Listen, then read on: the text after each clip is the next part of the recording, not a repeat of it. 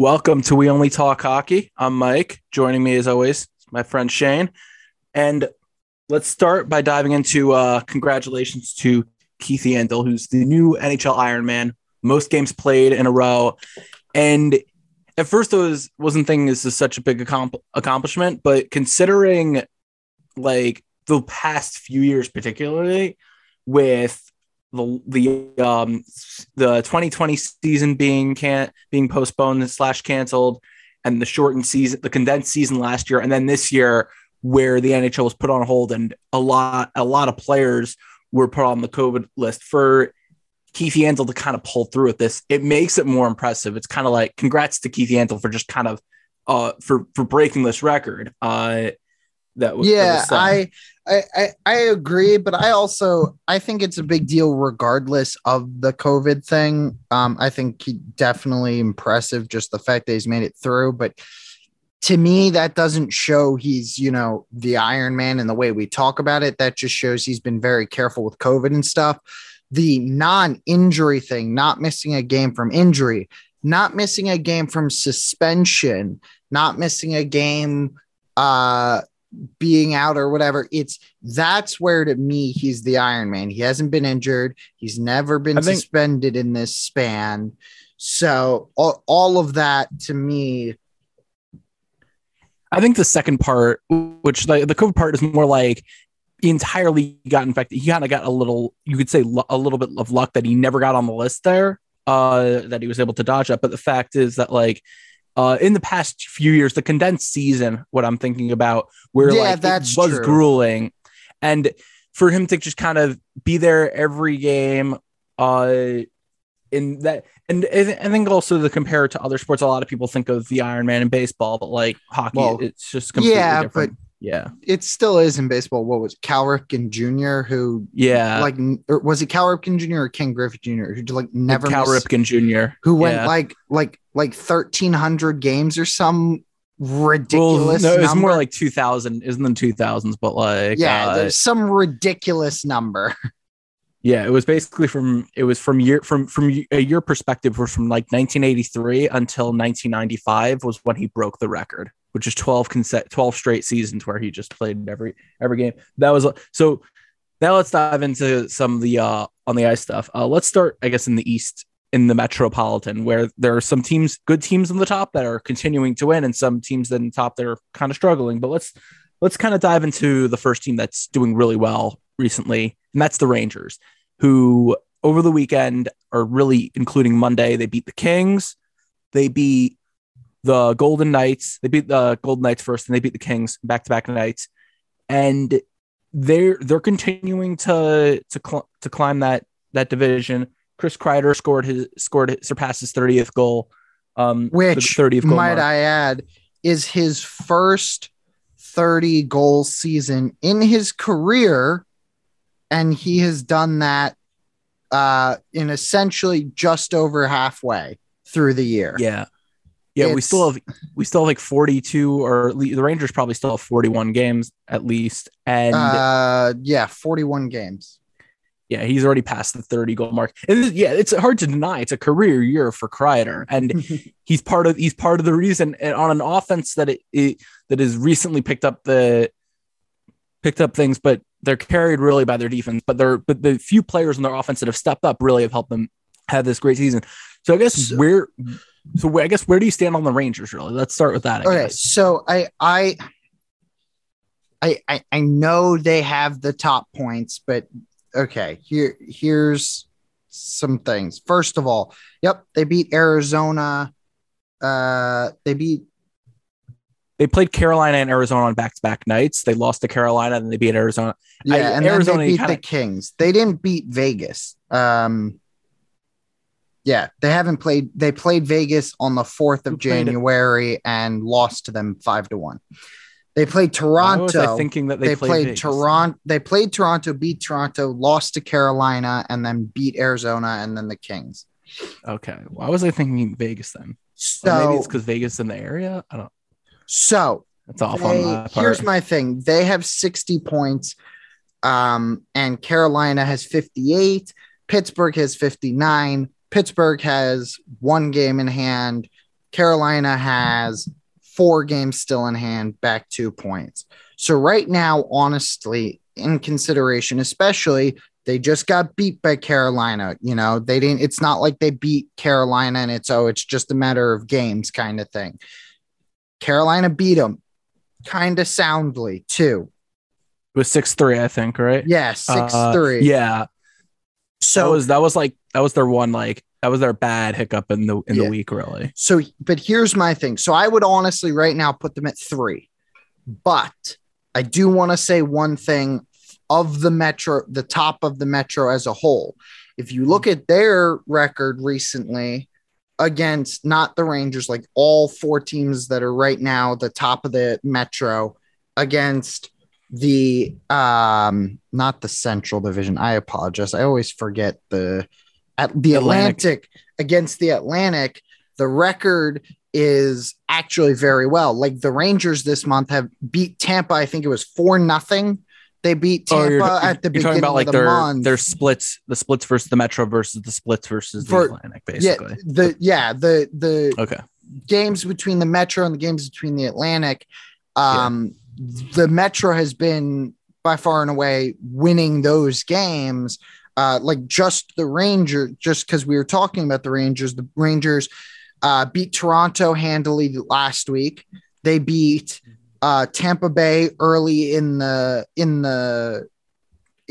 January. On January 2nd, they beat them handily.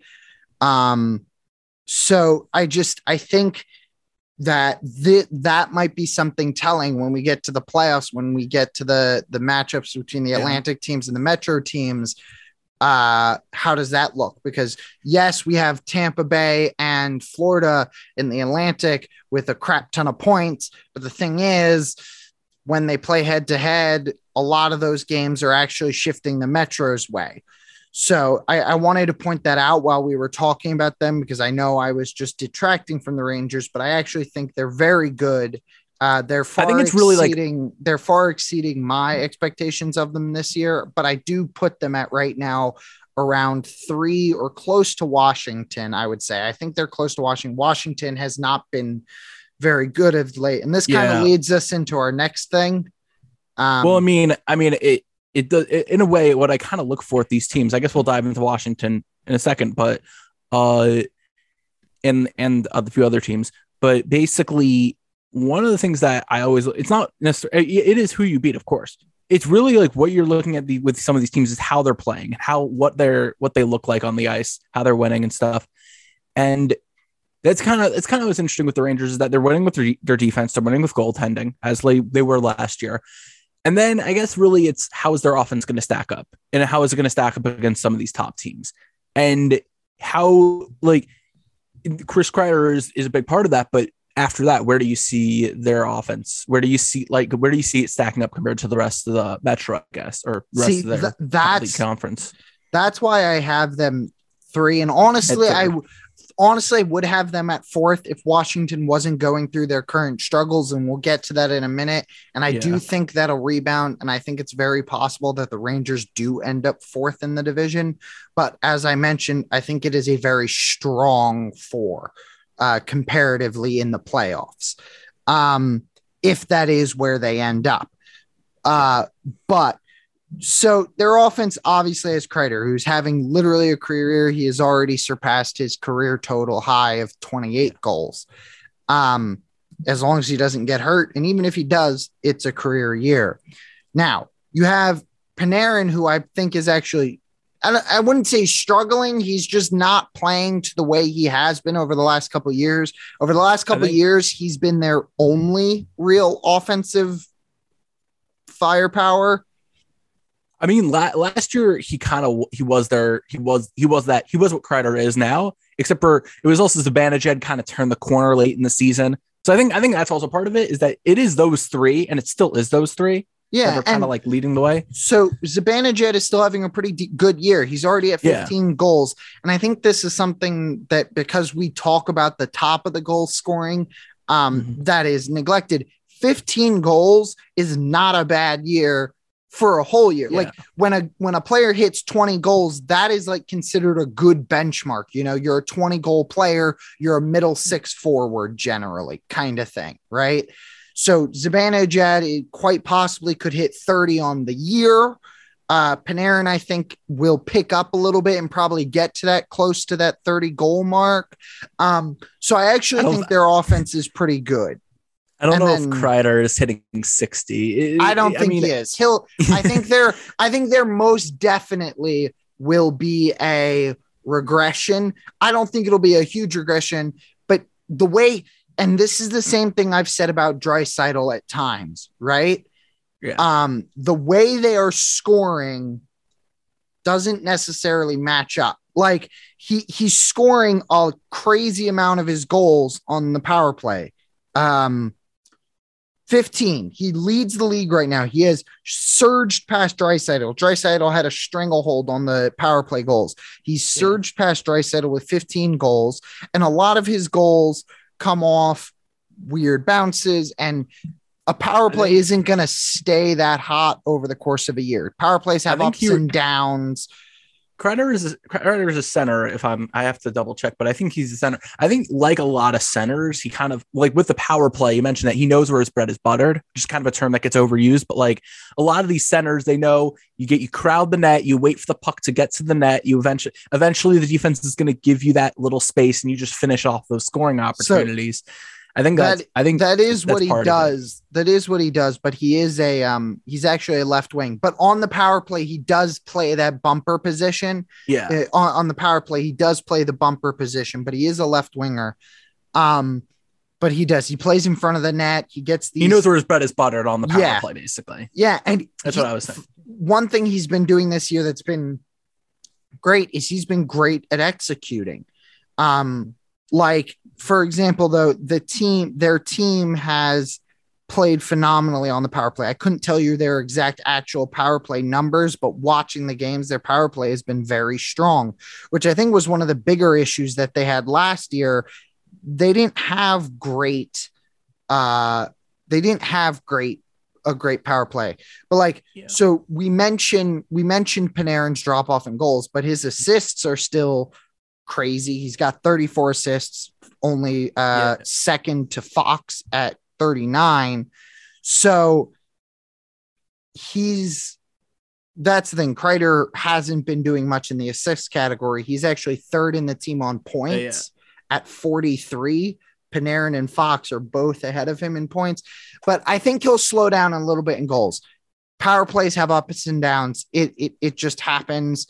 You don't get those scoring. They might come from other places on the power play. I think some of that will happen with Panarin because his power play numbers have actually been down.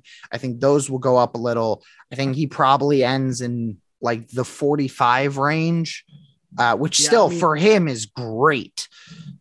And also, you're going to still have Fox in the point from the power play. He'll probably still just get his assists. He'll probably also add a few goals from the point. That's still the thing. I mean, power play is kind of one of those wild cards where you're like, if you're getting your production from there, you don't know if it's going to really last.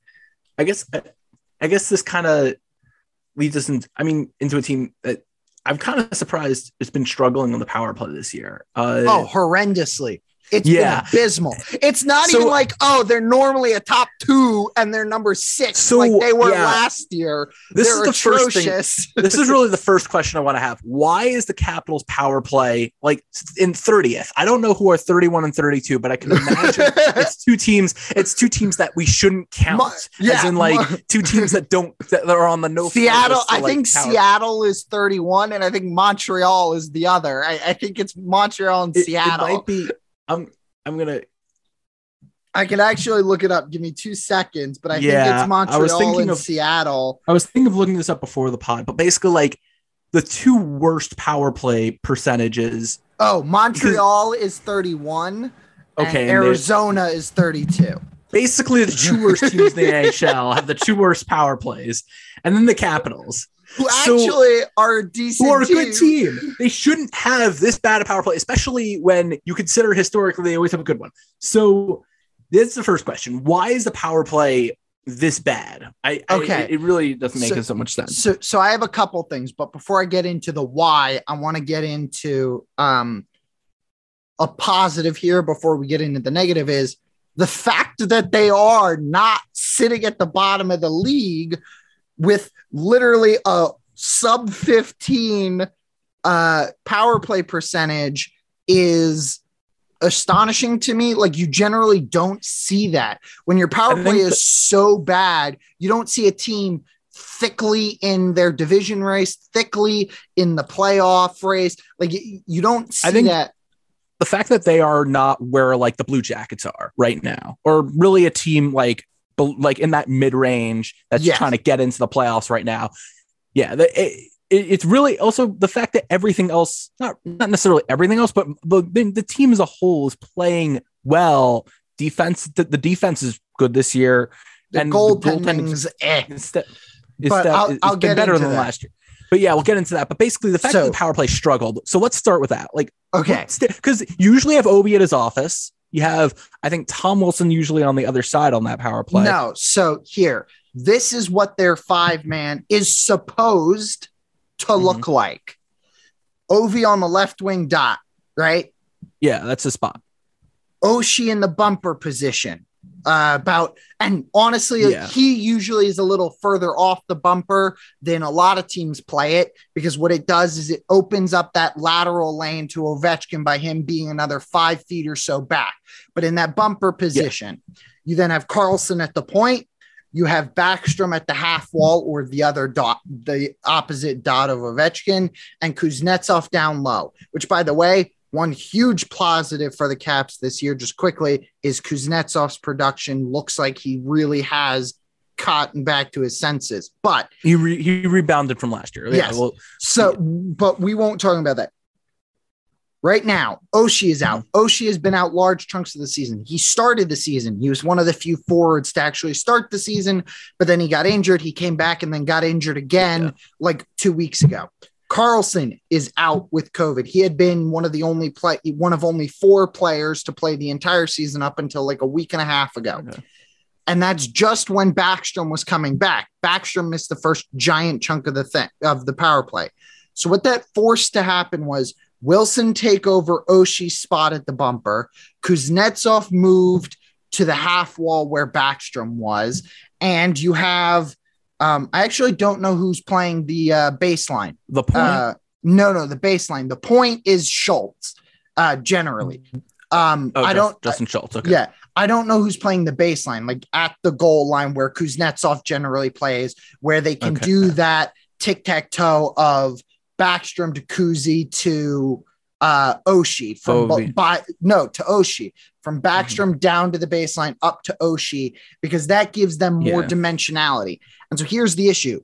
Since Backstrom's been back, and I don't know why they haven't done this, except I've seen it in 2 of the last 3 games I saw. I did not see tonight's game, so I can't speak on it, but where they lost 4-1 to San Jose. We're recording on Wednesday, so they lost. We're going to get into that pretty soon, but So here's the thing. Even since Backstrom's been back, though, they haven't had him playing the half wall. They've had Kuznetsov playing the half wall. And as I just mentioned, Kuznetsov been playing much better. But here's the thing. Backstrom is, I think everyone will agree, pretty much he can score, but he's mainly a passer. He's a facilitator. Yeah. And one of the best facilitators.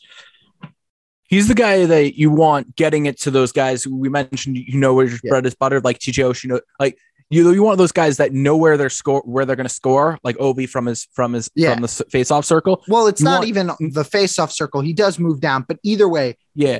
You want Backstrom to be the guy that kind of, you get him the puck and then he'll quickly get that pass across ice or centering pass, and then he nets it in. So here, I wanted to touch on more why that's such a big deal, though, is because Kuznetsov is not nearly as good of a passer, especially with the saucer pass. So what it has done is, while one big thing that added a layer of dimensionality and a layer of speed and timing to their to their power play was the fact that you had to spread out.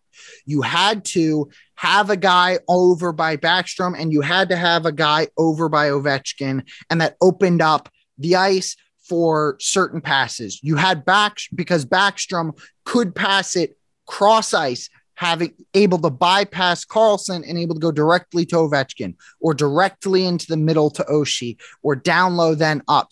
And that ability is not necessarily something Kuzi has. If you've watched, Kuzi doesn't attempt those passes. I don't know if he can't, but he doesn't attempt those cross ice passes. Style. Yeah. So those full cross ice passes. So what you end up having to have is everyone knows you have to go to Karlsson first to get the puck to Ovechkin.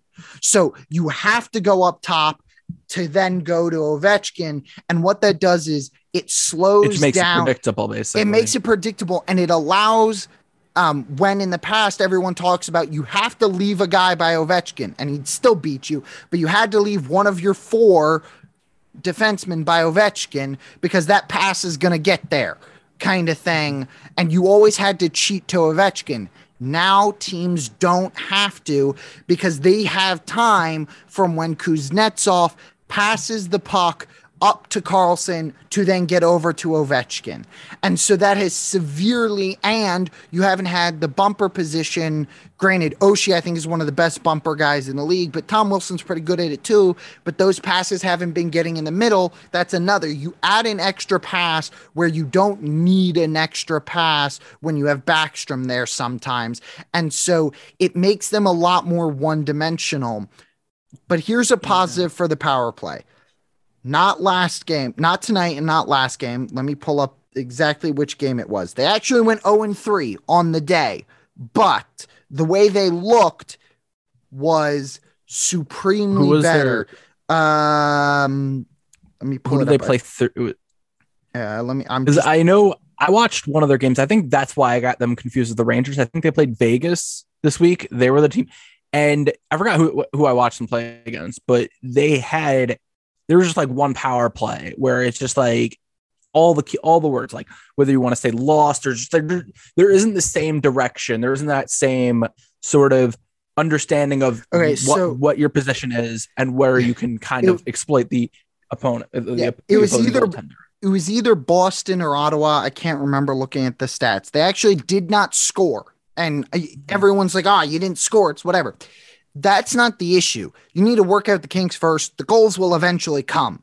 The thing is they had Backstrom back in the bumper in the half wall, and they were moving the puck so much quicker and so much faster that the goalie they were playing just played really well on the power play. I can't remember if it was the Boston game or if it was I believe it was the Boston game.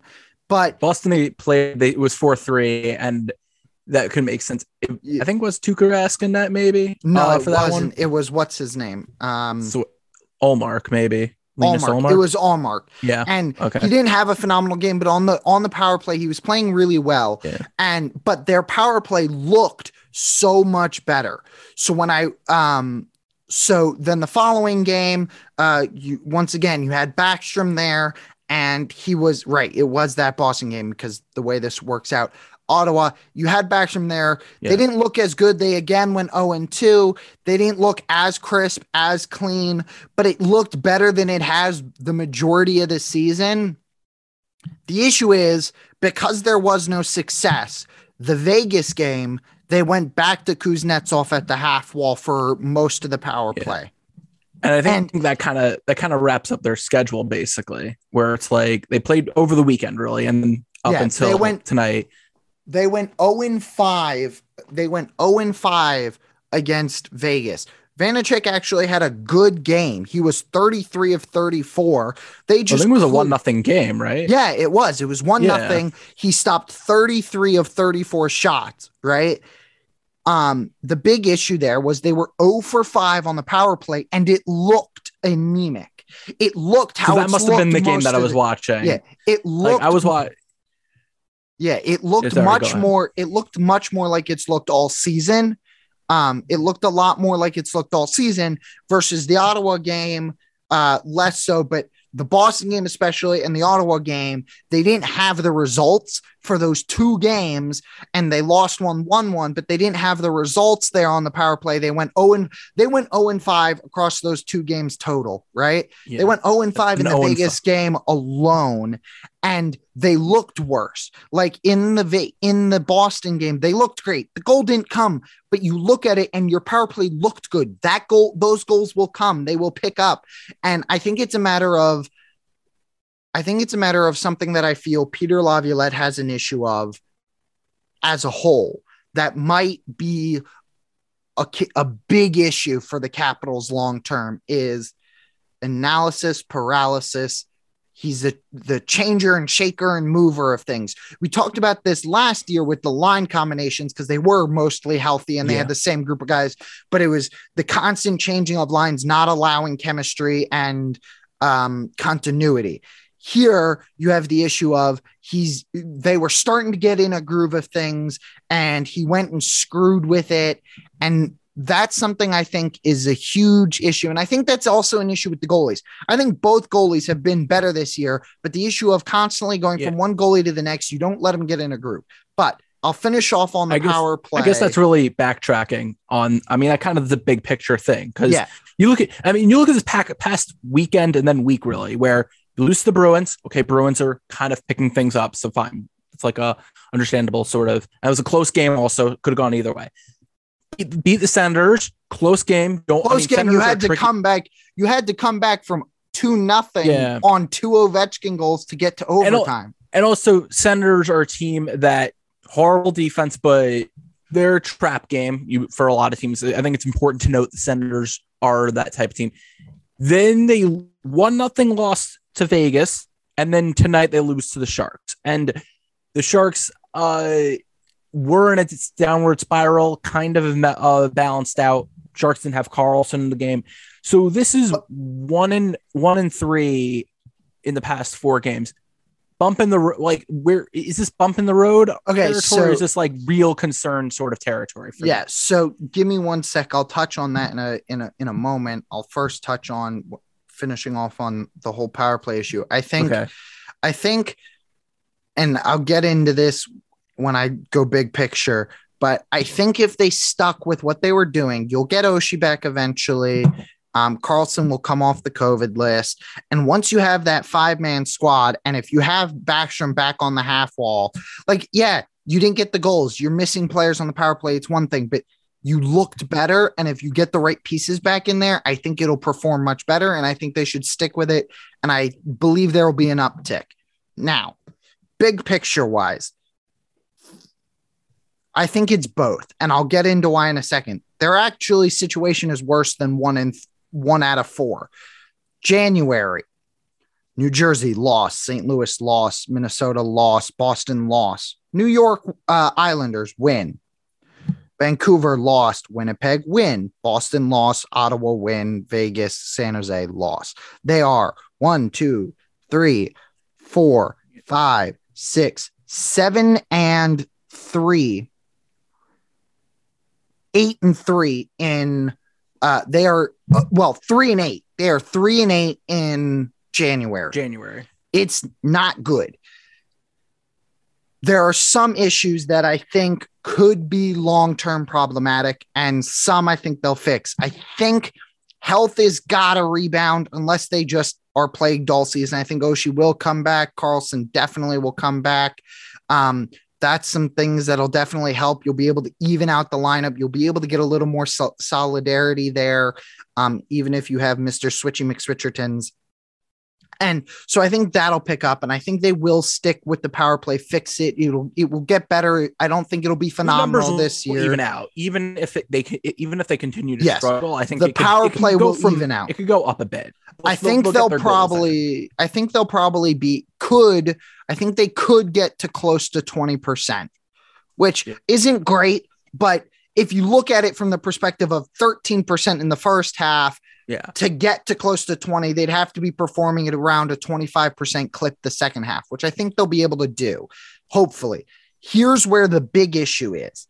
The big issue to me is Peter Laviolette, and specifically and not just the lines, specifically what he is choosing to do with time on ice.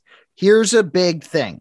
Connor McMichael, the rookie, has statistically, he doesn't have many goals or many assists, but if you look at his more advanced statistics, right? Expected goals for per minute, per ice time. His expected goals for per ice time is actually in the top 5 in the league.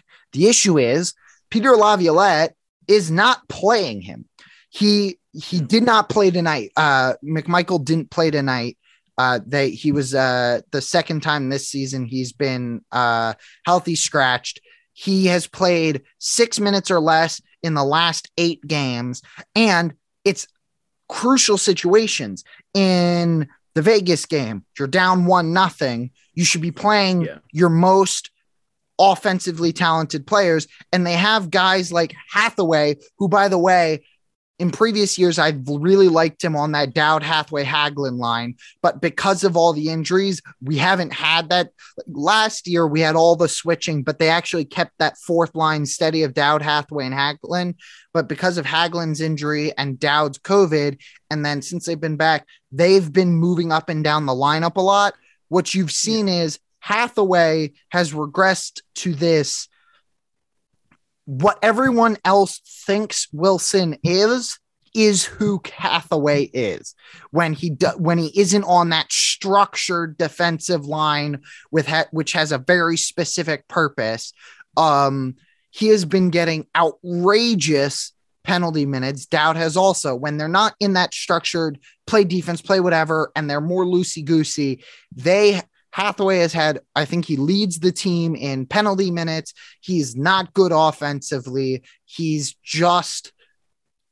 It's not been good. Yeah. And players like Hathaway have been playing more ice time. And I don't mean just more ice time in general, more ice time in those crucial situations when you need to score, when you're down close, when you need to score, than players like McMichael, who, by the way, it's not like the Sprong situation where Sprong struggles defensively, but I think if you put Sprong on the right line, it can be compensated for. But like if you put him on like the second line with Backstrom and Oshie, I think he'll be plenty compensated for and he should start. But McMichael, first of all, you have him playing left wing when he should be playing center. And I think they should trade Eller at the deadline and play McMichael, but based on Peter Laviolette's actions, they won't do that. But McMichael, it's like Laviolette. It's very similar to a lot of coaches who, like, with younger players, they're like, no, we just need to sit them. We need to like keep them on the bench, which really doesn't help their development. Yeah, McMichael has been playing phenomenally. You watch him, and he is everything that he looked like prior to the draft. He was everything he looked like in the AHL last year. He has the offensive talent in one of the places the Capitals struggle the most on offense, which is right close in on the net. He's a great finisher. He didn't get the bounces early, and that happens, but his defense is not subpar. I would say his defense is about par, which is fine for a third line center. His defense is about par, and he should be playing more, but his offensive output is more of top 2 lines. His defensive output is about a third line center. And I think that can improve, but only if you let him play the game. And in those crucial situations, they haven't been playing him. And it's not even like, oh, they haven't been playing him because it's been, out of the last 10 minutes of the game when they're down 1, Ovechkin and his line played 8 out of the 10 minutes. It's not like that's what's happening. He's playing Hathaway and Lars Eller Barbosa, and yes, and those aren't players that should be getting the ice time in those situations. Eller is okay at center for those times. He does have a bit of a clutch ability at times, but I think Eller's old. I've liked Eller the last 5 years. I think Eller's old. I think it's time to move off Eller permanently. Keep McMichael. You can still Eller is still not bad enough that you can't get a decent reprieve for Eller to a team that needs a second or third line center because he has that capability. And so there's where my issue I think it could be a more long-term issue, but the way that long-term issue can get solved real simply is Brendan McClellan saying, I'm trading Lars Eller, play McMichael. Brian McClellan, I actually think, is a very good GM. And the other way it gets solved, and this is what I think is probably more likely, even though I think they should go the Brian McClellan route, is I believe that when guys get healthy, we don't know what's going on with Mantha. He got hurt real early on and he busted his shoulder. Yeah. I haven't heard his name in a while either. I'm not too broken up about that. As anyone who listened last year knows, I absolutely abhorred that trade. Jacob Vrana was 10 times better the player. All Mantha had on Vrana was he's a little bit bigger, but he wasn't any better defensively, and he certainly wasn't better offensively. And so I'm not broken up about Mantha being out, but I think when everyone else gets back, what you might see fix this situation is McMichael might be sent to the AHL if they get most of their roster back. And then I guess ultimately the continuity, when everyone gets back, that's going to save them really. Yeah, at the end of the day, the talent's going to bail them out. Like right now, they don't have many people on COVID. Who you have on COVID really right now is John Carlson. Jensen got injured. Jensen was having, again, like last year, Jensen was having a phenomenal year. I would say he was probably their best defenseman. I think the irony is that their defensive unit is playing really well. Like Dmitry Orlov, Nick Jensen, these guys are playing really well this season. Justin Schultz has been playing well. Martin Feravari. Okay. Martin Feravari. I knew I was going to get that right. But yeah, he's having a good year. Van Riemsdyk, they've all been having good years. Jensen, I think most of all, 2 years ago, people were talking about trading him because he had some defensive struggles. But once he got partnered on the right side, like last year, they finally had the pieces where they didn't have like 6 left defensemen, which was an issue for the Caps for a while. They literally were like, yeah, but he's a good defenseman. Yeah, but he's the wrong position, my guy. So once he finally started playing the right position last year, and it's just gone up this year, his defensive numbers are phenomenal. And when you watch him and Orlov play, they complement each other so well because they're both defensemen that like to get in on the rush, but they are fast enough and both skilled enough to cover for the other one when they do so. And so I believe their defense will come back. Carlson will be back, and you'll have that continuity when you get Oshie back, right? You'll get Oshie back. You'll have that continuity.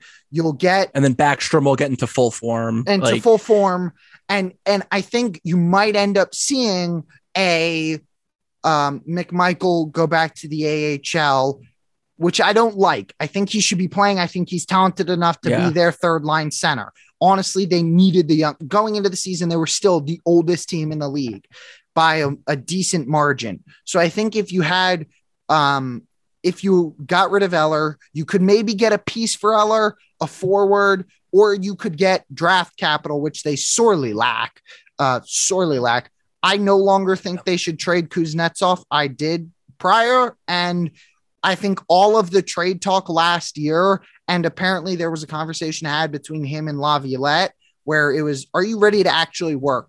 And he's come back and he's looked really good. He's actually on one of his. It's been a very good year for him. One of his I think statistically, he has the most points at this point in the year that he's had ever, which is phenomenal for the Capitals, right?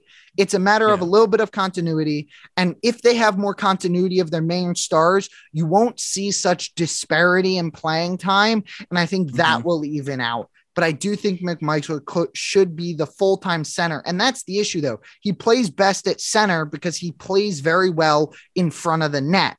But because of the fact that they've been having him play left wing, because you have Eller, Backstrom, Kuznetsov, and Dowd, you need to get rid of one of them. And I think the option is Eller. Dowd, if you can get that fourth line back together, that'd be great because that's their defensive power unit. And they haven't been able to do that much this year. If they have enough pieces back to get that fourth line back together, you'll see the penalty minutes for Dowd and Hathaway drop like stones, which will overall improve flow of the game for the team. I think You'll have more spread out ice time minutes because of the fact that you don't have Peter Laviolette, the old head, going, but he's too young. He's real young, because he's younger than most people, because he's a year ahead, because last year he wasn't even eligible to play in the AHL last year, but because of all the other leagues that were closed, they made an exception that you could play a year younger. So he's really young, and I don't think you should be having him sit for long periods of time is not good for him. You have to get him on the ice. Do it now. You're in a position now. You can do it. You can take your lumps and bumps when you have these injuries out. Do it. He's played phenomenally. He'll get the point production up, and his defense will steadily improve. Young players are never great on defense. You can't just say they're a horrible defensive forward because they're young. They're always generally a little smaller. Some of the defensive things they make lapses in judgment. Those are all things that improve, and only through experience and those mistakes. And I think they got to do it, because if you don't do it now, you won't have time later in the season to do it. So, I mean, saying that now's the time between like now and the All-Star break, basically. Not even just now in the All-Star break. Now, and it's also midway through the season is really like it's January. It's like I would say I would want him playing 15 minutes or more up until you have 25, 30 games left. And if there's still some issue that Peter Laviolette sees at 30 or 25 games, fine. You make that decision. You give yourself enough time. There's a big enough gap between them and the bottom of the division. But so for essentially the next 10, 11 games, 10, 11, 12 games, they should be playing McMichael 15 minutes a game and see what happens. I don't think they will. I think Laviolette, I never liked the hire of Laviolette. I wanted, I mean, it's really, I guess it's like really waiting out to see kind of what happens here. It's really about, it's about like, the next I think it's about next 2-3 weeks. It's about the next 2-3 weeks. I think Laviolette is too old to be coaching in this NHL with young players. I never liked the hire. I didn't. I thought they should have gone with Gerard or whatever his name is. Geralt. I can't remember his name. Oh, something with the G. Guy. We were just talking about the Rangers, Gerard Gallant. Gerard Gallant. I mean, I wanted him for the job. I kind of think that the Capitals are now where the Penguins were a few weeks ago, which is kind of like could lead us into the next thing where the Penguins, like a few weeks ago, you didn't have Crosby in lineup. You didn't have Gensel in lineup. You didn't have, Gensel, I think he actually was the one in the lineup, but Brian Rust wasn't. You had who else? You had a lot. Their whole roster was out to start the season, especially. And they initially were the team that kind of started off the season slowly. I mean, they still were winning games, but not at the same pace. And now you have all those players that at the beginning of the season, I guess this is really what a good job Mike Sullivan has done with the Penguins. It's because they're now on a 6-game winning streak, which is kind of like in of itself, like a big thing, but like the beginning of the season, the Penguins were a team that were shuffling around players, kind of like mixing and matching, seeing who could kind of break out. They found out Evan Rodriguez was having a good year. So they're like, all right, let's give him more time. Let's put him in more important positions. And now they have their stars back. Malkin is back. Brian Rust, Sidney Crosby. So they're kind of like in this position now where they're the red hot team and everything's clicking for them. They're 10 of 12 in January. They have 2 losses in January. And it's not even like this is their first long stretch of winning games. Going back into December, they had a 10-game win streak from the 4th of December till the 6th of January. For over a month, they did not lose. They then lost to Dallas, beat Anaheim, and lost to the Kings. And then since then, they've won 6 straight. So if you really look at the last 2 months, they are like, what is it, like 10 and 12 or something? No, in the last 2 months, they have 2 losses, right? and they had that 10-game win streak. They have 2 losses. So that's 10, 10-2, 11-2, and then the 6-game win streak. So 17-2 in their last like 19 games. Yeah. In their last 2 months, they are 17-2. Literally. It is astonishing.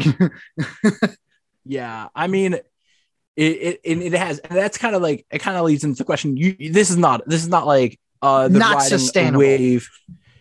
No, but I'm saying my question is the recent 6-game win streak are really the recent winning ways.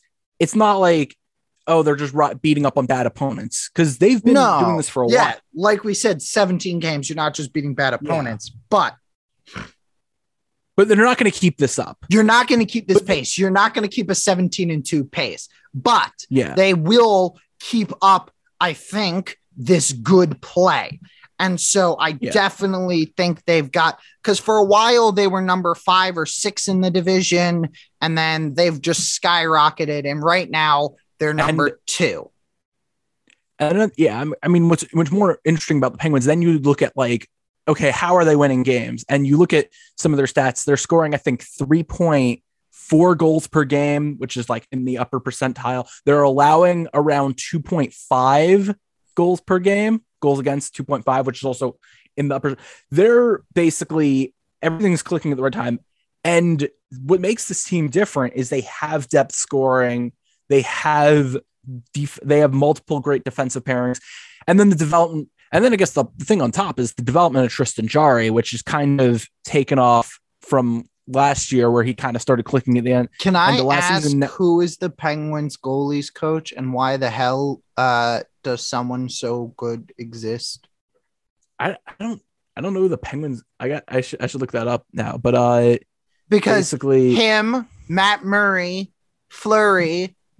I'm trying to understand here how that is possible. Because when Matt Murray wasn't hurt, he was phenomenal. He won them 2 cups.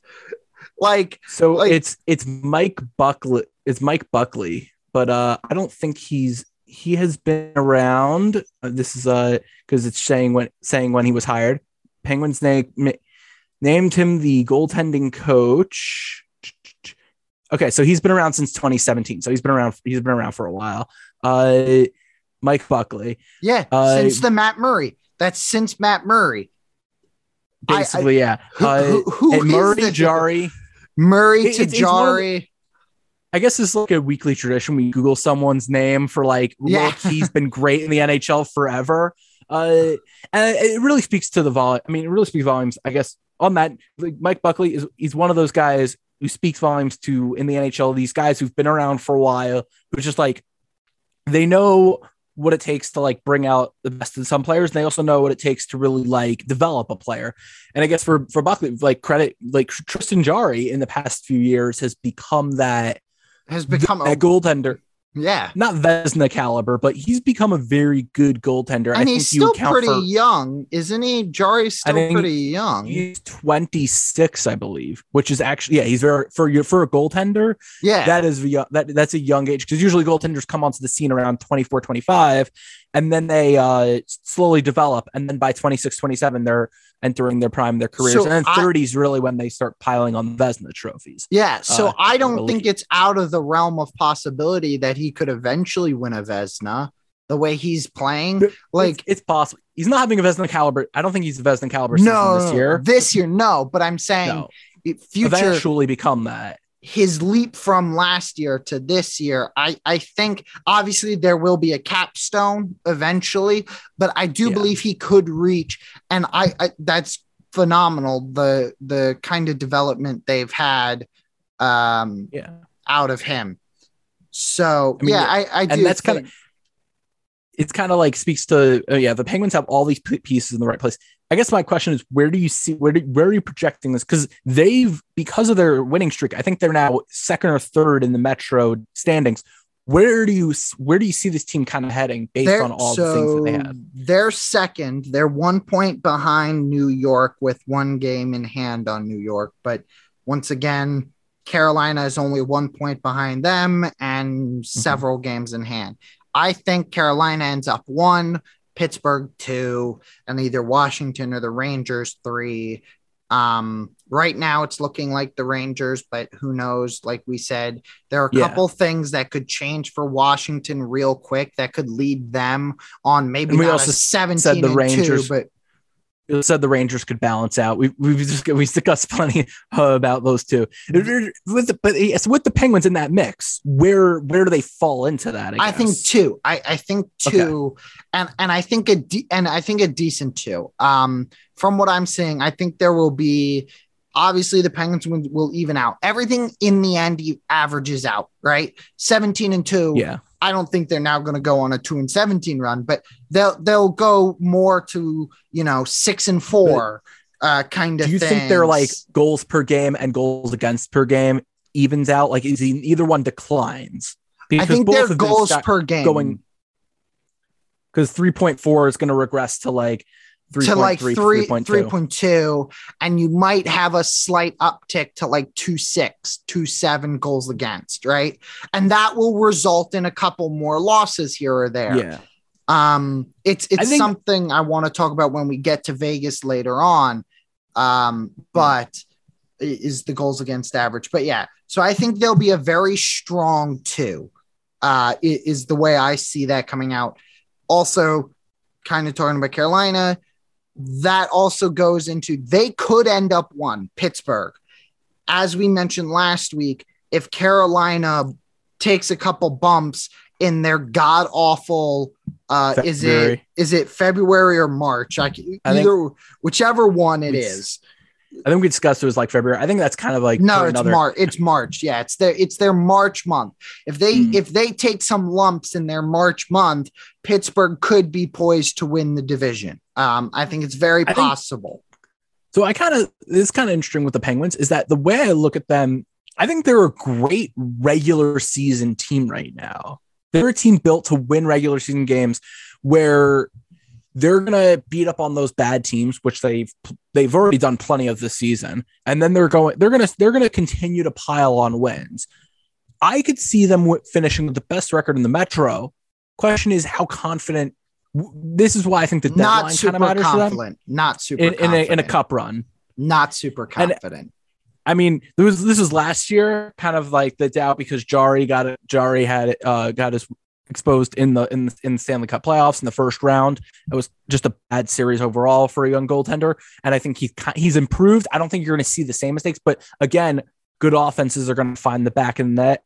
And it's not even that; it's their defense, and this is why I have Carolina right now. Carolina is my favorite for the Cup right now. They have a goalie playing at Vezina level goaltending, right? But their defense is the unsung hero. No huge names, but their defense has been supremely solid. And it's to be fair, I'd say the same about I'd say the same about Pittsburgh, except for Chris Letang. Can you really? I mean, I guess you could, but it's hard to name any defenseman that's having a great season. Brian Dumoulin is actually low-key having a very good season. He's, I think, second on the team. I trust Carolina's defense more than I trust Pittsburgh's defense. And I honestly trust Frederik Andersen a little more than I do Jari. So I think they're poised. I think Carolina is poised because you know how the bracket works. You play your division teams. Yeah. I think Carolina is poised to beat them. Here's the thing. If they didn't have to play Carolina till the championship round, I think they would have a good chance. I think the buck is going to run through Carolina in the Metro, and I don't think they'll be able to top Carolina. I think with Pittsburgh, I think that's kind of where I see Pittsburgh in this kind of interesting, where they're a good regular season team where they stack up in the playoffs. And I think they're the team that you have to watch out for. They're the team that can potentially make a big move at the deadline, say like, we're ready to win a cup, especially. You look at big, you take a step back with Pittsburgh because within the on the ice stuff, you see, a great season. Gensel's having a career year. I think he's their leading goal scorer and not assist scorer, but like he's leading the team in points, and he has the most goals with I think 21 on the season. And then you look at Evan Rodriguez having a career. He's on a contract year. So so it's going to be hard to retain him, especially in considering he's having that year. They had the depth, and then you look at the picture of Malkin's a free agent at the end of the year. Chris Letang is a free agent at the end of the year. This is a team that those core players that have been part of the Pittsburgh history, I guess, success. They're potentially this is the year they're going to break it up at the end. They're the team at the deadline. You could see potentially whether they are calling Chicago for Fleury or calling someone for an elite player. I don't think they change goaltenders, and I definitely don't think they call for Fleury. No offense, I don't think that happens. Well, I mean, to split games with Jari, I think they would do that. I think that's a move that you could consider. They would keep their eye open for. I mean, definitely to add a goaltender to split games with Jari is something on the radar for them. I don't like that, though. I think that, especially with a young goaltender, I think that's bad. Splitting starts is not good for young goaltenders. Older goaltenders can handle it. Like Fleury can handle that. Yeah. I don't know if Jari can. And so I think it's better to get a decent. I think it's better to get a decent backup who can take some of the load off during the regular season so that in the playoffs, he's fresh enough to play. Well, I mean, in the regular season, they have that decent backup already. It's Casey DeSmith. But what I'm thinking was in Stanley Cup playoffs, they would split starts with someone, whether it be Fleury or not. But I don't like that because you don't generally see a cup team do that. A team that wins a cup is not splitting goaltending starts. You had Montreal last year when they were in the playoffs. Yeah.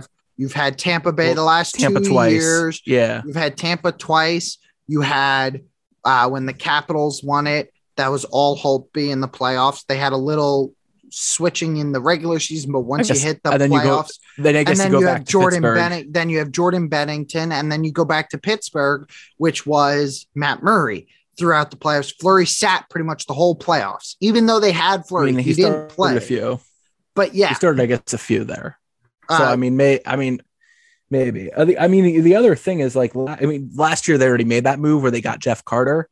So you'd say add another scorer, but they're going to be. That's the big picture with the Penguins. That they're doing really well right now. Good regular season team. They're the team to keep. They're a team to keep an eye on to make that blockbuster deal potentially. Yeah. If they were in the Atlantic, before we move on to the Atlantic, I think if they were in the Atlantic, they would win the Atlantic. And I think they would win the Atlantic and make it to Eastern Conference Final against Carolina. I just think they're going to have to play Carolina around early because they're in the same side of the bracket as Carolina. And I think that's something people overlook. They look at it and they're like, they only got to the second round. Yeah, but the team they play, I think, is the team that's going to go on to win the cup. So, in previous years, it was the opposite. I think it was the opposite side of the bracket that was stronger. I think this year the Metro is going to be the much stronger side of the bracket. I definitely think a Metro team is going to be the team representing the East in the cup. So when you have those big three, you have the big three, and it was the big three. And if Washington can fix their Washington, and then you kind of have those bottom feeder. What makes the Metro interesting is the bottom feeders of the Flyers, Devils, and Blue Jackets, all pieces that they could trade, whether it be within the division or not, but just trade away to another team that could be interesting. And they're also to watch as it unfolds. And here's one big thing that I think people overlook is the bottom of the Metropolitan Division. I think is probably the best bottom of a division that there is in the league. And so what that does is it raises the level of play of the top teams because they have to beat them. You got to play them 4 times. Yeah. So you got to beat those bottom teams because otherwise people will look at you and be like, you're losing to the bottom teams, even if those bottom teams are better than the rest of the league's bottom teams. Yeah, I agree with that. They're gonna, they're not gonna bat. When the deadline comes, they're gonna unfold. I think that's when they start to unfold. But until then, they're still in it. They're still gonna play well. The Flyers, unfortunately, not. They're on a 13-game franchise worst losing streak. But other than that, Yeah, like Yeah. it's So- gonna be tough. So to move into the Atlantic, All right. to move into the Atlantic, we've got not much. I think a lot of the Atlantic, and this is the reason we talked a lot about the Metropolitan, and we're going to talk a little bit more also on the West. I think the Atlantic is what we think it is. I don't think there's much here. I think similar to last week. You've got Florida, Tampa Bay, Toronto, and Boston. Boston still playing well in their makeup games. Toronto now actually has a game on Boston. And then you've got Florida and Tampa Bay at 43 games, 2 points apart. And so I think there's not much there. They're both very good teams.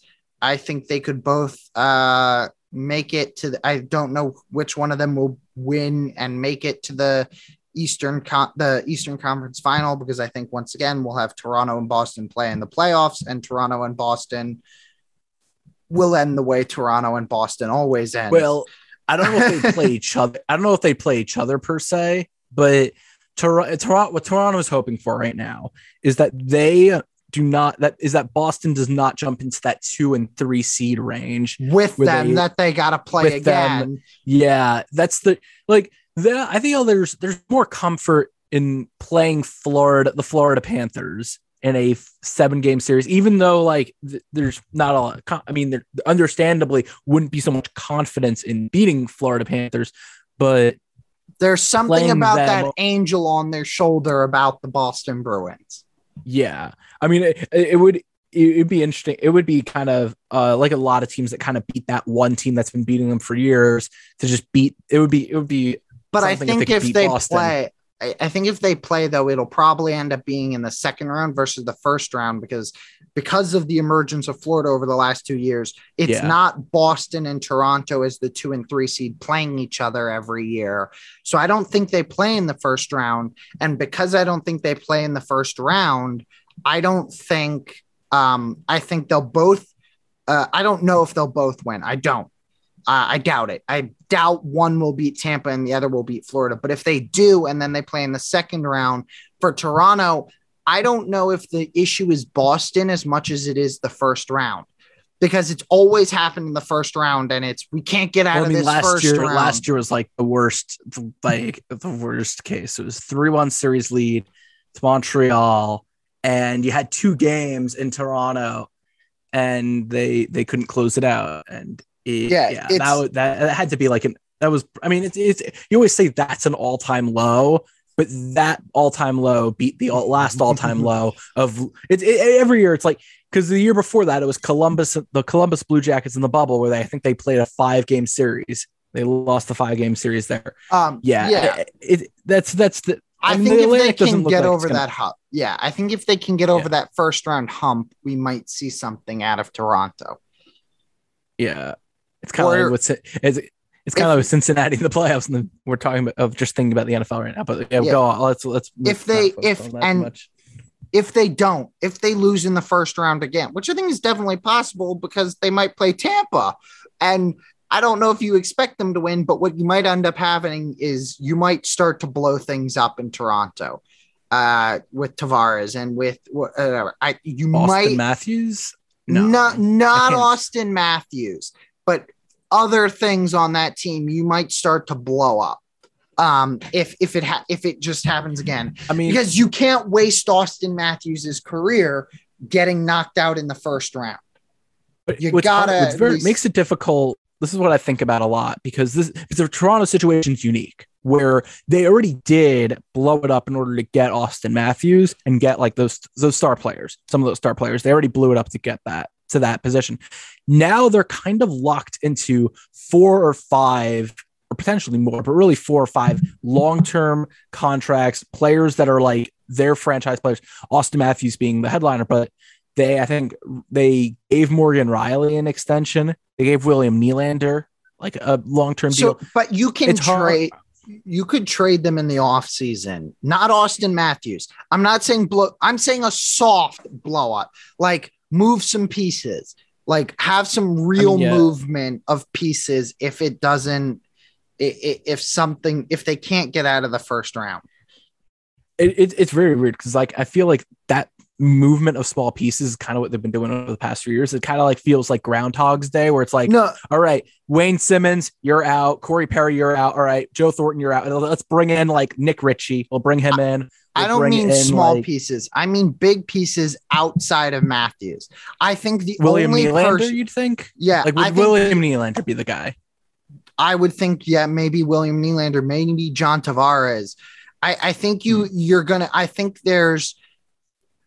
I think everyone outside of Austin Matthews should have a price tag on them. Austin Matthews doesn't have a price tag on him.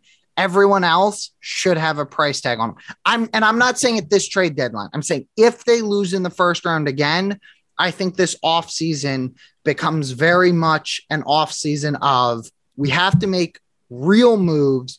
No more of these little Groundhog Day moves like you were saying. Yeah. Make something real, move one or two big enough pieces, get somebody else in here and see if we can fix it that way. Because you don't want to waste Austin Matthews' career.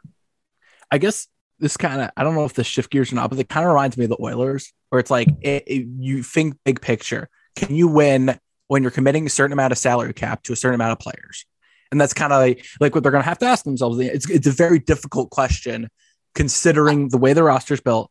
Like, how do you win when you're committing a certain amount of money to a certain amount of players and you still have like liabilities on your roster? It's something I mean, it's also something I think about. I think it's a matter of GM here, and this will just harken back to last year, right? Not last year, last week, right? We talked about the GM in Carolina who has done a phenomenal job. I think and I'm not saying the Edmonton GM is bad. I'm just saying the top tier from the not top tier is, and it's also partly their scouting rooms and their whatever. They can't seem to put together enough of those mid-tier to small contracts that work together. And that is something a lot of teams struggle with. Most teams can get the top tier right. Like, it's hard to miss on the top tier unless you're a horrible team, right? Most teams get the top tier right. It's where the building of teams is really crucial, is in that middle tier to bottom tier of your team that has to work well together and cannot cost a fortune. And every team, any team that is going to make a run is going to have one or two stars. It's always the case, but you have to be able to build around them adequately. And I don't know if they have the people in the front office to do said thing. I think they need a goaltender. Honestly, you need three big pieces, 2 forwards and a goaltender, or 1 defenseman, 1 forward, and a goaltender. You got to have 3 big pieces generally. In the big picture of cup teams, I always break it down into 4, where you need a defenseman, a two-way defense, and a two-way defenseman that could kind of. You always have that.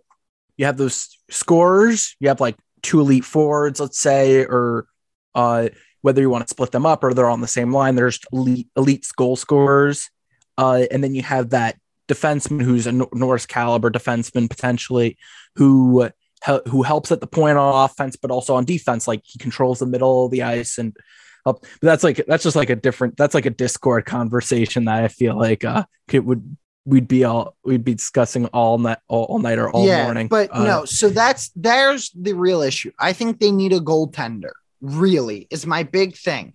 And they can't seem to get it right. They can't seem to draft it right. They can't seem to develop it right. You know what might be not a permanent fix, not a whatever kind of thing, but you know what might be a decision here for them? And I don't know if they would do it given they're in the same division. Oh, no, they're not. My bad. I was still thinking base. Is Fleury. That is something I think might be a decision to be made at the trade talking deadline. About Edmonton making a move for Fleury, you're saying? Yes. That is something. It's interesting because there have been rumors about that. Bottom line, the reason why I brought up Fleury last week, teams have called Chicago about Fleury and Patrick Kane. Those are the 2 guys that people. I haven't heard the Patrick Kane thing. he might be on the market. It's very difficult because the thing with Fleury can be moved. He's more of a movable piece. Patrick Kane, it's very difficult because he's a franchise player. Yeah. Teams have called, as in like teams have made offers saying like, we're willing to move this and this. The problem Chicago has right now is they need a permanent GM in place. This is probably why they're trying to get one in place soon because the deadline's coming up soon.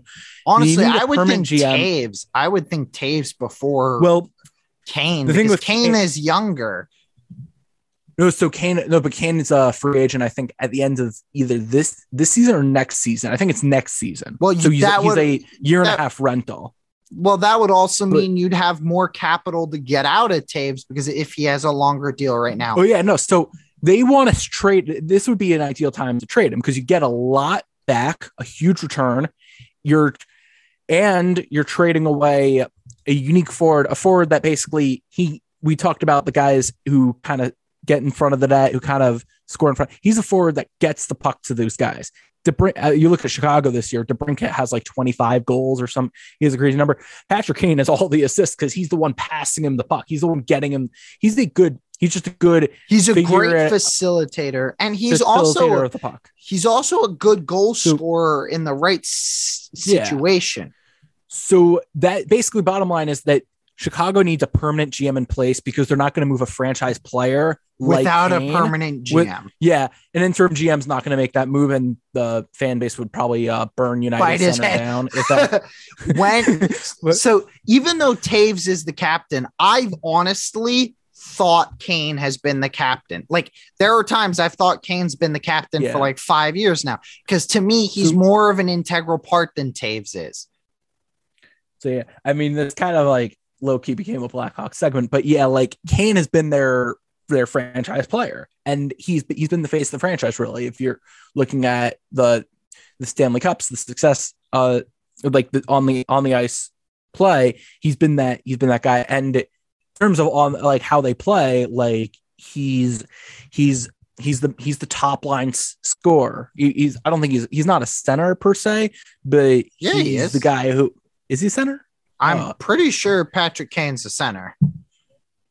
Very fluid, and I feel with Chicago in the sense like he plays center, he plays wing. Oh, I'm wrong. Apparently, according to Google, he's a right winger. I thought he was a center.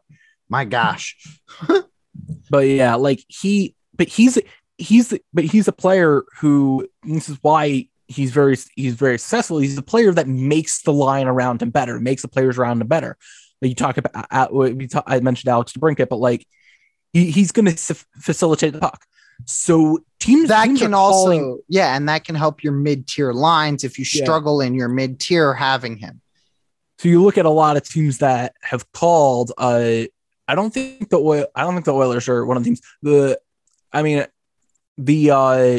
You look at a team potentially like the Penguins that would have called, or the I don't know if the Panthers called, but bottom line is that a lot of teams are expressing interest in him because they know like we can get a year and a half of Patrick Kane potentially. Assuming I have to double check to see probably at the end of this his contract's up, but bottom line is he's out there, and then Fleury is probably the more realistic movable piece, even with an interim GM, because if Chicago's not going to compete. And that is really to the Oilers potentially, someone who could go there, but just across the NHL, like Fleury's probably could be on the trade block, really. Yeah, I think. Okay, so here's the thing. Yeah, I believe you're right. It's this year and next year, and then he's a free agent for the 23-24 season, unrestricted. And that's a key thing, though. He's an unrestricted free agent, and he might just say, screw you guys, I'm done with this kind of thing, and leave. You're saying to Chicago or to the team that he gets traded to? No, to Chicago. If they don't move off of him and they don't fix things next year, he might say, I'm an unrestricted free agent. I don't even have to listen to your offer. I'm going somewhere else. And you're right. Trading him now versus next year, which is what people do a lot, is they trade them when they are a literal rental till the end of the year. And I don't think you get nearly as much value for that player, even if you're like, oh, but you can re-sign whatever. You don't get as much value for that player as you do for a guy that's got a year plus on his contract. And so I think moving him now would be good for Patrick Kane and good for the team that gets him, because you're not giving up an exorbitant fee for this. It's not a, oh, we got him, we got to win this year kind of thing. It's a, okay, if we don't win this year with him, we still have next year and a whole off season to fully solidify a roster, as opposed to trying to plug and play mid to end of the season kind of thing. That kind of adds to his value, is that he is a player that he's more easily transitionable because he makes his line better. So you can kind of put him on it. So that's also part of it, I think. But big picture with Kane is teams called, and it's gonna be interesting. And he's kind of, when is the deadline? I believe late February, but I'll have to recheck that. I feel like everything's up in the air with scheduling. I'm not going to really look into it, but the next few weeks are telling for a lot of teams with this in mind. Like with Fleury, for example, him on the move, just because your teams are going to need to evaluate these players quickly, because the offers are starting to the rumors are starting to circulate and the offers are going to start coming in, basically. So I think Fleury to Edmonton would be a great help to them. I don't think it fixes all their issues. And I think, like I said, you might need new front office people and scouts to figure out how to fix some of their second tier players, get better second tier, not necessarily better second tier players, a better fit, because second tier players rely a lot on fit. And I think that's a huge thing that Edmonton's not been good at. They've not been good at mixing and matching to make the right concoction, in the lab. They're kind of exploding a little bit. So I do. I think I think if they make a move for Fleury, because they've tried making moves for goaltenders, but I don't think any of them. Mike Smith was but I don't think guy. Yeah, but I don't think I don't think he's nearly as good as Fleury. I still think Fleury's playing at a great level. He won the Vezina last year, rightfully so. This is a unique opportunity that you don't usually have in the opportunity trade space for goaltenders. And it's also, we mentioned Fleury with Pittsburgh, but Fleury with Edmonton, it's very rare to see a team that struggles and a team that's kind of out of the playoff race, or really doesn't look like they're making it back, that has goaltending on the table, that has a goaltender, especially like Fleury, on the table to offer. And that's really with, it's going to be, Edmonton's going to be active at the deadline one way or another, just because they're going to try to get back into things. They're going to make a lot of moves. Moving into a little more specifically, the Western, the Central Division hasn't changed. The Western Conference, the Central Division hasn't changed much. We've still got the same top four: Colorado, Nashville, St. Louis. Nashville is evened out. They went on that big winning run, then they lost a couple, and now it seems like they've evened out. They're slightly ahead of St. Louis again, games in hand. Here's the big thing. Minnesota is looking absolutely phenomenal, and they have a whole bunch of games in hand on the rest of their division. As in they haven't played a lot of games, or they? Yeah, they have games. They have games in hand. They've only played 38 games. Nashville is 44, St. Louis is 42, and Colorado is 41. So Colorado made up all their games basically in the span of a few weeks, and fortunate for them, they've won them all basically. Yeah. They won tonight, Wednesday night, which is sort of tonight, in overtime. They came back through on deficit against the Bruins. They won 4-3 in overtime. The Avalanche are going to do their thing, but then the Wild are. I think the Wild are the number two. I think the Wild are the number two team in the division. I think a big test for them will be tomorrow night, Friday night, against the Rangers. Let's see what happens there. That's that's interestingly the game because I've seen ads. I guess people are really into it.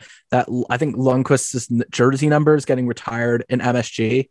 So like it's gonna either so like classically the Rangers are supposed to then win that game 1-0 with Igor Shesterkin having a shutout, and then in reality, because that's how hockey works, the Wild are going to win 6-4 with Kirill Kaprizov having like a hat trick or something.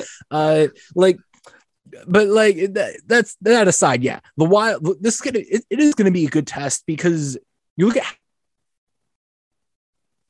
how the Wild are winning. They're scoring, I think they're scoring like 3.6 goals per game. They're like at not an Avalanche territory, but they're in the sort of they're piling on goals, like 3.6, 3.7 goals per game. And then their defense is one of the few that's also struggling. They're allowing, I think, 3.1 or 3.2 goals per game. So they're scoring, and they're crazy. They're crazy at home, and so I think this is going to be was the big thing. Yeah. I think this is going to be a key thing for them down the stretch. If they can secure the division, which I don't know if they can up against Colorado, but if they can secure the division and get home ice through the playoffs, that would be huge for them. Because like you said, their defense struggles a little bit, but at home it's better. Well, they're a better team overall at home. I think you talk about their recent. You talked about their recent stretch and just their home record as a whole. There are a few teams like that, but if they could do that, I think what's interesting is when we talk about the Rangers game ahead is it's their contrast. The Rangers have a great defense and great goaltending. The Wild are led by their offense. Does this team unfold? Does this team stack up well against teams that have good defenses, or can they only like win shootouts? And that's kind of interesting. And they played the Avalanche earlier in the year, and they played I think it was like a 5-4. They played a few weeks ago like a 5-4 or 4-3 type of shootout game and high scoring, and those are the kind of games that they win. But like, can they win with defense? Can they win with goaltending? It's going to be, or can they win when they face a good defense? And like when their defense takes that away. We'll see. Just quickly to point out, the trade deadline is actually towards the end of March. It's March 21st is the NHL trade deadline, which is what I thought. I thought when you said February, I was like, that's too early. It's generally around it's around the 50, usually it's mid 55 to 60 game. It's usually around the 55, 60 game mark. But I think this year they were originally thinking Olympics, and now it's just February, which is like another episode discussion of how many games every team is going to play. And the month of February is basically going to be hockey month in America. I don't know because a lot of teams don't have that many games. Some teams, that's when they'll be making up their games. But it's not like it's an exorbitant schedule because there were 2.5 weeks that were blotted out. And now it's just a normal all-star break and they've filled in those other times with regular games. I think most schedules are actually pretty decent. Some teams have like crazy marches, like Carolina, like we mentioned, has a crazy March. They have like 6 back-to-backs in March. A lot of those teams in Canada lost a lot of games in January, so they're going to have to make those up in February. So yeah, I mean, overall, there are a lot of games that got rescheduled to February, March, but that stretch is just a lot of games now. So let me ask you. Like I mentioned, I have Minnesota as my number 2 in the Central Division and my number 3 in the Western Conference behind Colorado and Vegas. Where do you hold Minnesota? So I think the Avalanche are going to end up 1, just hard to see them stumbling. They're number 2. They could be this is one of the situations I would say if it weren't for the Central being as tough as it is, they would be the second. They would have the second best record because they might be. I don't know if the most complete team, but they're up there with the Avalanche. Not necessarily the Avalanche, but like they're a really good team. Let's just say really good team. Have depth in all three units. Maybe not as much goaltending. Maybe they'll make a move at the deadline. That's a different story. But they're right behind. I think Vegas will end up with the number one record in the Pacific and then beat up on some of those bad teams in the Pacific. But they're right up there. They're also this year again. One of the things that I'm noticing with the Wild is they're a team that's going to be tougher. Like we were kind of caught by surprise last year when they took Vegas to 7, although not really. We kind of said it's possible, but we were kind of shocked when they went the full 7.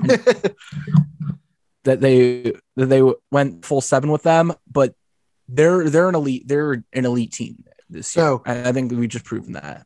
As we mentioned with Vegas, I have a stat here that I think is a really crazy stat and not a good one for Vegas. If I can find it, my bad. The goals against last year to this year. Last year was 2. Last year. Well, not even with Fleury. You had Leonard play a good decent amount of games. But last year their defense was playing at an absurd level. I think it's kind of hard to replicate that.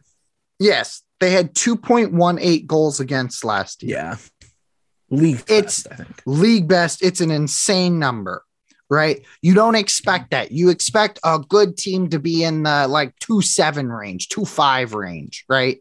It was an insane number. Here's the big thing, though. This year it's 3.08, which isn't terrible.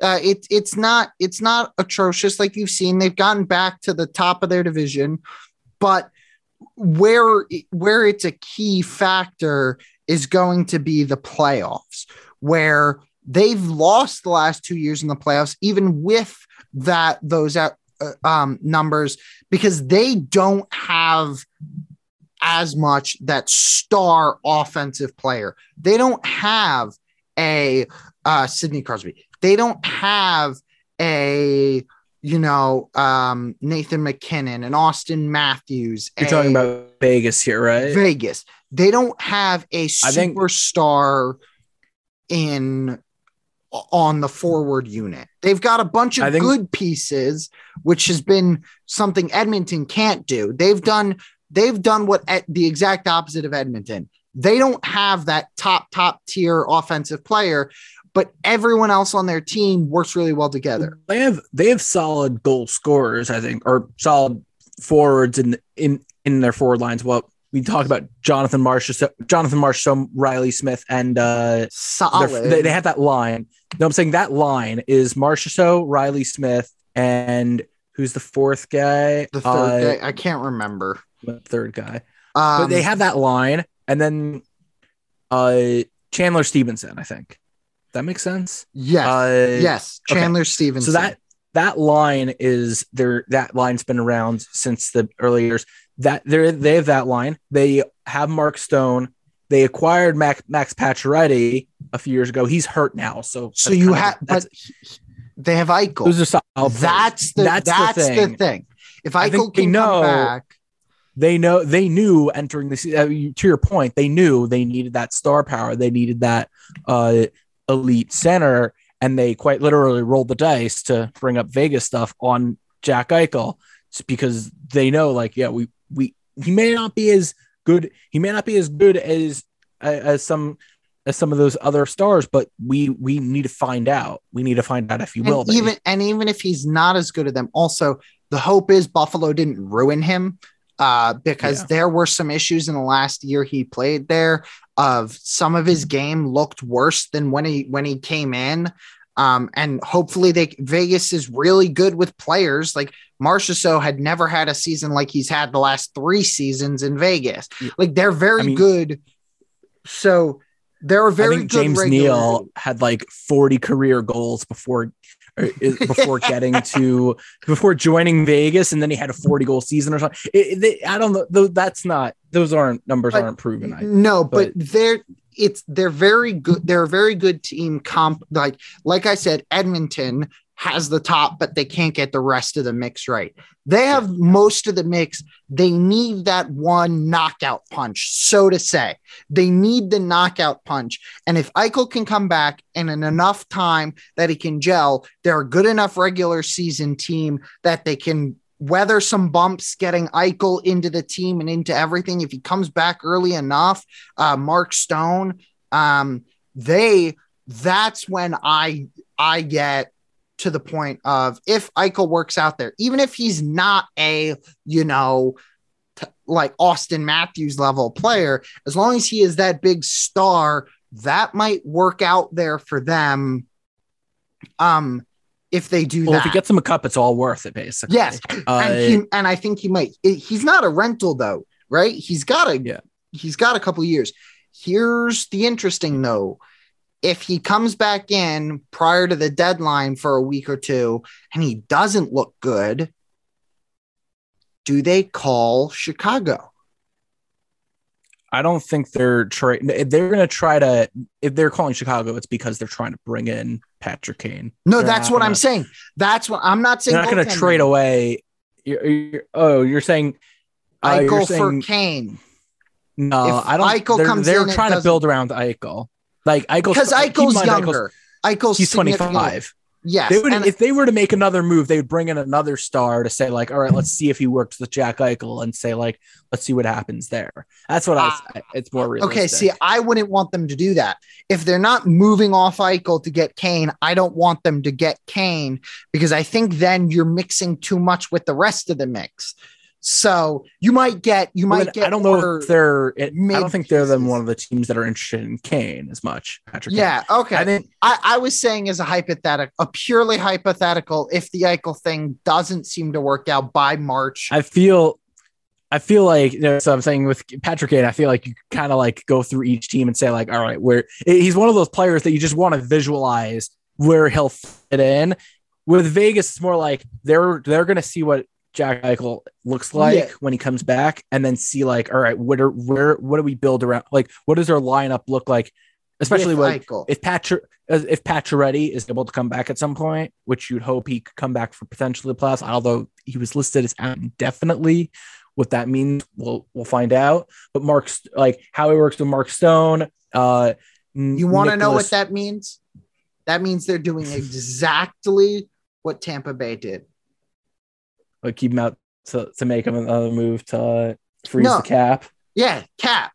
I have no doubt that he's going to be ready prior, but he's just going to be like, we're a good enough regular season team. We don't need it right now, and we've got cap issues.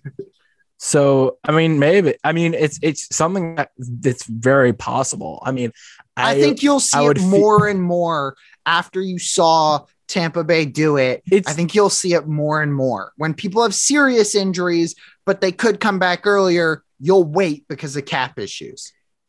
I mean, it's very interesting to think about with Pacioretty because of his skill set, how that materializes with just sliding him in right away compared to Kucherov, who was he's exhibit A of keeping out to the playoffs because of the way Kucherov plays on the wing, kind of like quarterbacks from that angle where he gets those shots, but also like look for the skater in the center ice or cross ice. I mean, it's something to keep an eye on. I think looking at it now, how serious is Patrick? How serious is Pacioretty hurt if he's out indefinitely, or if he's just going to come back for the playoffs? So he'd come back. I guess. Yeah. Go ahead. So the Eichel thing, right? You're right. He's young, and they want to see if they can make him the core, not necessarily the face, right? Not necessarily the face, because you had these guys. You've got Marchessault. I would pretty much say Marchessault is probably your face. Marchessault and Mark Stone are probably your face is the franchise. But if you can get Jack Eichel to work, if he can develop further, and he can turn into a star player, a superstar player, then Yeah. Vegas is scary, man, because they don't have a lot of huge expiring contracts. They're up on the cap, but they're not like to how bad it was for Tampa Bay, where they literally they had a clearinghouse almost last year after the season because of their cap issues. So, well, I mean, you're talking about Tampa. You're talking about, yeah. So I don't think they're as bad. Well, as I mean, Tampa Vegas had to trade Fleury. That was a cap move. In the end, it became that was like one of those moves that they had to make because to clear up some cap space.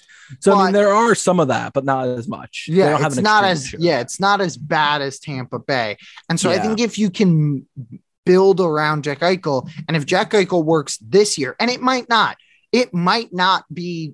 We don't know when Jack Eichel's coming back, so it might take him some time to get rid of a lot of those issues with Buffalo. It might take I would equate it to what's his name in Boston.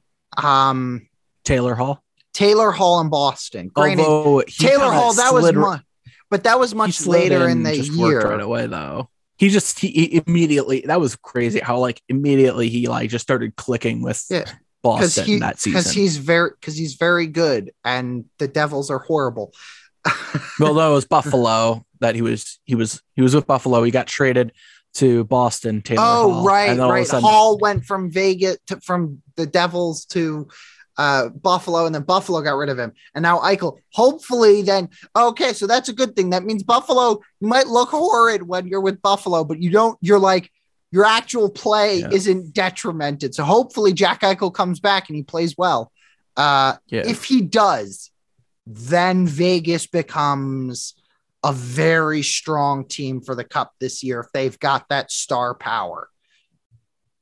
Yeah, I mean, that's why they made the move. It really is people talk about Vegas as a team that's made the risks, that's rolled the dice or taken the gamble, whatever Vegas term you want to use, because and people talk about in the city of Vegas, the city of all this stuff and of betting and stuff, and they're gambling, so close. They're so close, and if Jack Eichel works, it's gonna be they're gonna be real good. I'm saying that's why they made the move. They know to get over the top, they need to make a big move like that. I guess in a way they're kind of been building towards this because of all the moves they've made prior. It's this is So Edmonton has over the last week or so done decently. They have done a little better. I just wanted to touch a little more on Edmonton here before we run out of time. The last note, basically. They haven't done great, but they've looked a little better in the last game, but they haven't played a lot in January. They've got 9 games in January, 8 games in January. They were one of the Canadian teams that had a lot of games pushed off, basically. Yeah, so early on. So we'll see. I don't know. Unless they make a big move at the deadline, I don't see them contending. So I previously mentioned, right, that I thought Anaheim or the Kings were going to fall out of the playoff mix, or at least down to 4, because as I mentioned, Calgary, they started playing games again and they've surged right back into the number 4 spot and still have a boatload of games in hand. They have 7 games in hand on Anaheim right now and are behind them by 4 points. I think Anaheim's been ahead of. They've been ahead of every team in the NHL, I think, in terms of games played. Yeah, they're at 45. They're well ahead. Initially, the Montreal Canadiens were ahead of everyone, but then they had they're in Canada. They didn't have their games played, but Anaheim throughout the season really hasn't. Their only disruption really has been that December a lot when the NHL shut down. Really, they've been basically playing. Yeah. Season, So I think Calgary will definitely end up in the top 3. And like I said, I think they'll probably end 2. The Kings will end 3. And if Edmonton can get their crap together, or San Jose, I think with the right moves, either one of those teams could push Anaheim out. I think Anaheim's a year away from really competing for the playoffs. They've got a lot of young talent, but they got some stuff they got to figure out. John Gibson had a phenomenal game tonight for Talking Anaheim. about against Toronto, the 3-3 shootout, the 4-3 shootout game, right? Yes. They're on that. They're in a difficult stretch because I think they have to play. I think the Ducks have to play. They have to play like in that Canada. So they had that Toronto game, which they've played. Then they have to play Montreal, and then they have to play Ottawa, I think. So take that for what it's worth, basically.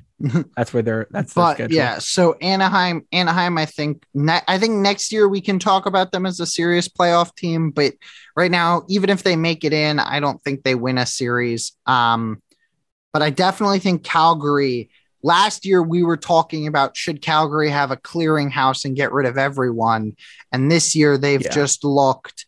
I think last year was a down year. It happens. I think this year they've looked really good. It's important to note they were the other team interested that had a deal in place for Jack Eichel. They were going to make a move, but they ended up, they didn't like Buffalo ended up making the deal with Vegas, but they're ready to compete. Like they're ready to make that big move. And everyone was talking about them selling, and they were still thinking about winning because they knew they had the team. They knew it. They just knew they were better than what they were performing last year. And not everyone could deal with that condensed schedule. And I don't think that should be held against them. Yeah, it's really, a few things that stood out from this year is the way Markstrom has kind of been playing. I think he's been playing. He's struggled, I think, in a few recent games. He just had a good game against Columbus, but that's, but aside from that, he has struggled lately. 6-0 against Columbus tonight. Yeah, you should check the shot total because that you'll get blown away by it. I guess this is how we can kind of close your reaction. Holy hell! I think with this in mind, we could say 62 shots to 23. Yeah. 62. I don't think I've ever seen a number in the 60s that wasn't a playoff game that went into like double or triple overtime. Yeah. Like I've seen it, but never in a regulation game. When I saw that number, I was like, for all the 6 goals that Elvis Merzlikins gave up, you got to give him a break because that defense did not. I think, what was his save percentage? His save percentage was still 903. He gave up 6 goals and he had a save percentage over 900. That's insane. Yeah. I guess that's Merzlikins. Merzlikins, 56 of 62. Wow. That's some bad defense. Yeah. That's that number when I found out about the number of shots, which is why I told you to check into the number of shots for that reaction, is because is why I always you always have to consider with save percentage. I'm like, can't blame Merzlikins there. Nope. Like he did all he could. Like, yeah, the fact that he didn't drop into like 700 for save percentage, it's like and that's. But that was basically the night that Calgary just had. Yeah, they didn't even bother pulling him because they're like, yeah, they're just getting so many shots. It really doesn't matter who we've got in net right now. We're screwed. That was the game that just happened there.